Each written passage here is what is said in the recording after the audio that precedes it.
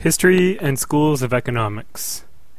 The city-states of Sumer developed a trade and market economy based originally on the commodity money of the shekel, which was a certain weight measure of barley, while the Babylonians and their city-state neighbors later developed the earliest system of economics using a metric of various commodities that was fixed in a legal code. The early law codes from Sumer could be considered the first written economic formula, and had many attributes still in use in the current price system today, such as codified amounts of money for business deals, interest rates, fines in money for quote-unquote wrongdoing, inheritance rules, laws concerning how private property is to be taxed or divided, etc.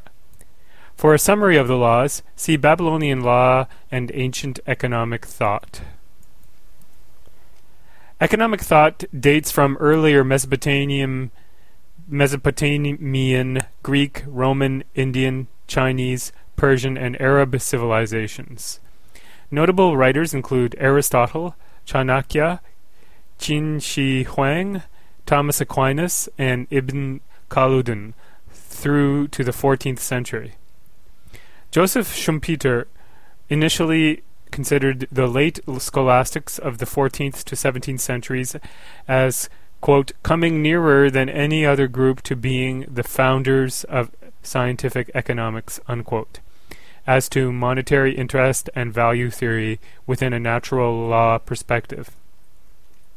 After discovering Ibn Khaldun's Muqaddimah, however, Schumpeter later viewed Ibn Khaldun as being the closest forerunner of modern economics, as many of his economic theories were not known in Europe until relatively modern times. Two other groups, later called mercantilists and physiocrats, more directly influenced the subsequent development of the subject. Both groups were associated with the rise of economic nationalism and modern capitalism in Europe. Mercantilism was an economic doctrine that flourished from the 16th to 18th century in a prolific pamphlet literature, whether of merchants or statesmen. It held that a nation's wealth depended on its accumulation of gold and silver. Nations without access to mines could obtain gold and silver from trade only by selling goods abroad and restricting imports other than of gold and silver. The doctrine called for importing cheap raw materials to be used in manufacturing goods, which could be exported, and for state regulation to impose protective tariffs on foreign manufactured goods and prohibit manufacturing in the colonies. Physiocrats, a group of 18th century French thinkers and writers, developed the idea of the economy as a circular flow of income and output. Adam Smith described their system with, quote, all its imperfections, unquote, as, quote, perhaps the purest approximation to the truth that has yet been published, unquote, on the subject. Physiocrats believed that only agricultural production generated a clear surplus over cost, so that agriculture was the basis of all wealth. Thus they opposed the mercantilist policy of promoting manufacturing and trade at the expense of agriculture, including import tariffs. Physiocrats advocated replacing administratively costly tax collections with a single tax on income of landowners. Variations on such a land tax were taken up by subsequent economists, including Henry George a century later, as a relatively non-distortionary source of tax revenue. In reaction against copious mercantilist trade regulations, the physiocrats advocated a policy of laissez-faire, which called for minimal government intervention in the economy. Classical economics.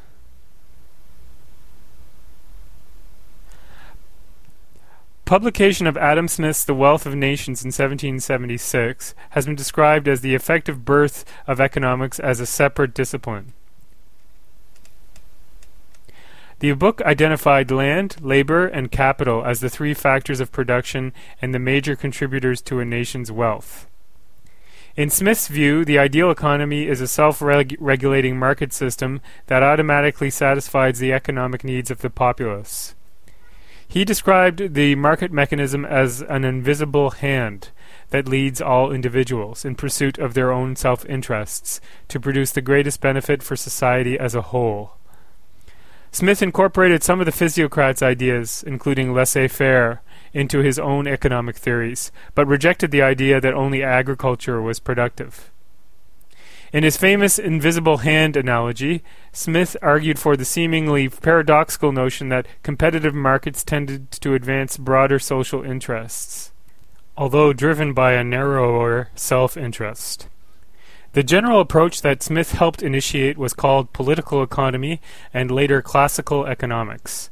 It included such notables as Thomas Malthus, David Ricardo, and John Stuart Mill, writing from about 1770 to 1870.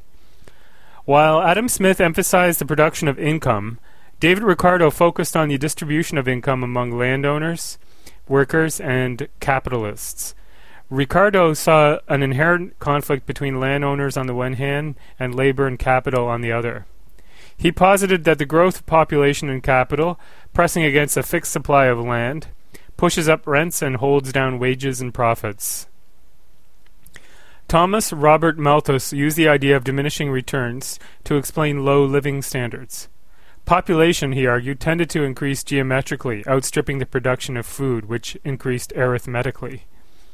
The force of a rapidly growing population against a limited amount of land meant diminishing returns to labor. The result, he claimed, was chronically low wages, which prevented the standard of living for most of the population from rising above subsistence level. Malthus also questioned the automatic tendency of a market economy to produce full employment. He blamed unemployment upon the economy's tendency to limit its spending by saving too much, a theme that lay forgotten until John Maynard Keynes revived it in the 1930s. Coming at the end of the classical tradition, John Stuart Mill parted company with the earlier classical economists on the inevitability of a distribution of income produced by the market system. Mill pointed to a distinct difference between the market's two roles, allocation of resources and distribution of income. The market might be efficient in allocating resources, but not in distributing income, he wrote, making it necessary for society to intervene. Value theory was important in classical theory. Smith wrote that the real price of everything is the toil and trouble of acquiring it, as influenced by its scarcity. Smith maintained that with rent and profit, other costs besides wages also enter the price of a commodity. Other classical economists presented variations on Smith, termed the labor theory of value. Classical economics focused on this tendency of markets to move to long-run equilibrium. Marxist economics. Marxist, later Marxian economics, descends from classical economics. It derives from the work of Karl Marx. The first volume of Marx's major work, Kapital, was published in German in 1867. In it, Marx focused on the labor theory of value and what he considered to be the exploitation of labor by capital. The labor theory of value held that the value of a thing was determined by the labor that went into its production. This contrasts with the modern understanding that the value of a thing is determined by what one is willing to give up to obtain the thing. Neoclassical economics. A body of theory later termed neoclassical economics, or marginalism, formed from about 1870 to 1910. The term economics was popularized by such neoclassical economics as Alfred Marshall as a concise synonym for economic science, and a substitute for the earlier broader term political economy. This corresponded to the influence on the subject of mathematical methods used in the natural science. Neoclassical economics systematized supply and demand as joint determinants of price and quantity in market equilibrium, affecting both the allocation of output and the distribution of income. It dispensed with the labor theory of value inherited from classical economics in favor of a marginal utility theory of value on the demand side and more general theory of costs on the supply side. In microeconomics, neoclassical economics represents incentives and costs as playing a pervasive role in shaping decision-making. An immediate example of this is the consumer theory of individual demand, which isolates how prices, as costs, and income affect quantity demanded. In macroeconomics, it is reflected in an early and lasting neoclassical synthesis with Keynesian macroeconomics. Neoclassical economics is occasionally referred to as orthodox economics, whether by its critics or sympathizers. Modern mainstream economics builds on neoclassical economics, but with many refinements that either supplement or generalize earlier analysis, such as econometrics, game theory, an analysis of market failure and imperfect competition, and the neoclassical model of economic growth for analyzing long-run variables affecting national income. Keynesian economics. Keynesian economics derives from John Maynard Keynes, in particular his book The General Theory of Employment, Interest, and Money, which ushered in contemporary macroeconomics as a distinct field. The book focused on determinants of the national income in the short run when prices are relatively inflexible. Keynes attempted to explain in broad theoretical detail why high labor market unemployment might not be self-correcting due to low effective demand, and why even price flexibility and monetary policy might be unavailing. Such terms as revolutionary have been applied to the book and its impact on economic analysis. Keynesian economics has two successors. Post-Keynesian economics also concentrates on macroeconomic rigidities and adjustment processes. Research on micro-foundations for their models is represented as based on real-life practices rather than simple optimizing models. It is generally associated with the University of Cambridge and the work of Joan Robinson. New Keynesian economics is also associated with the developments in the Keynesian fashion.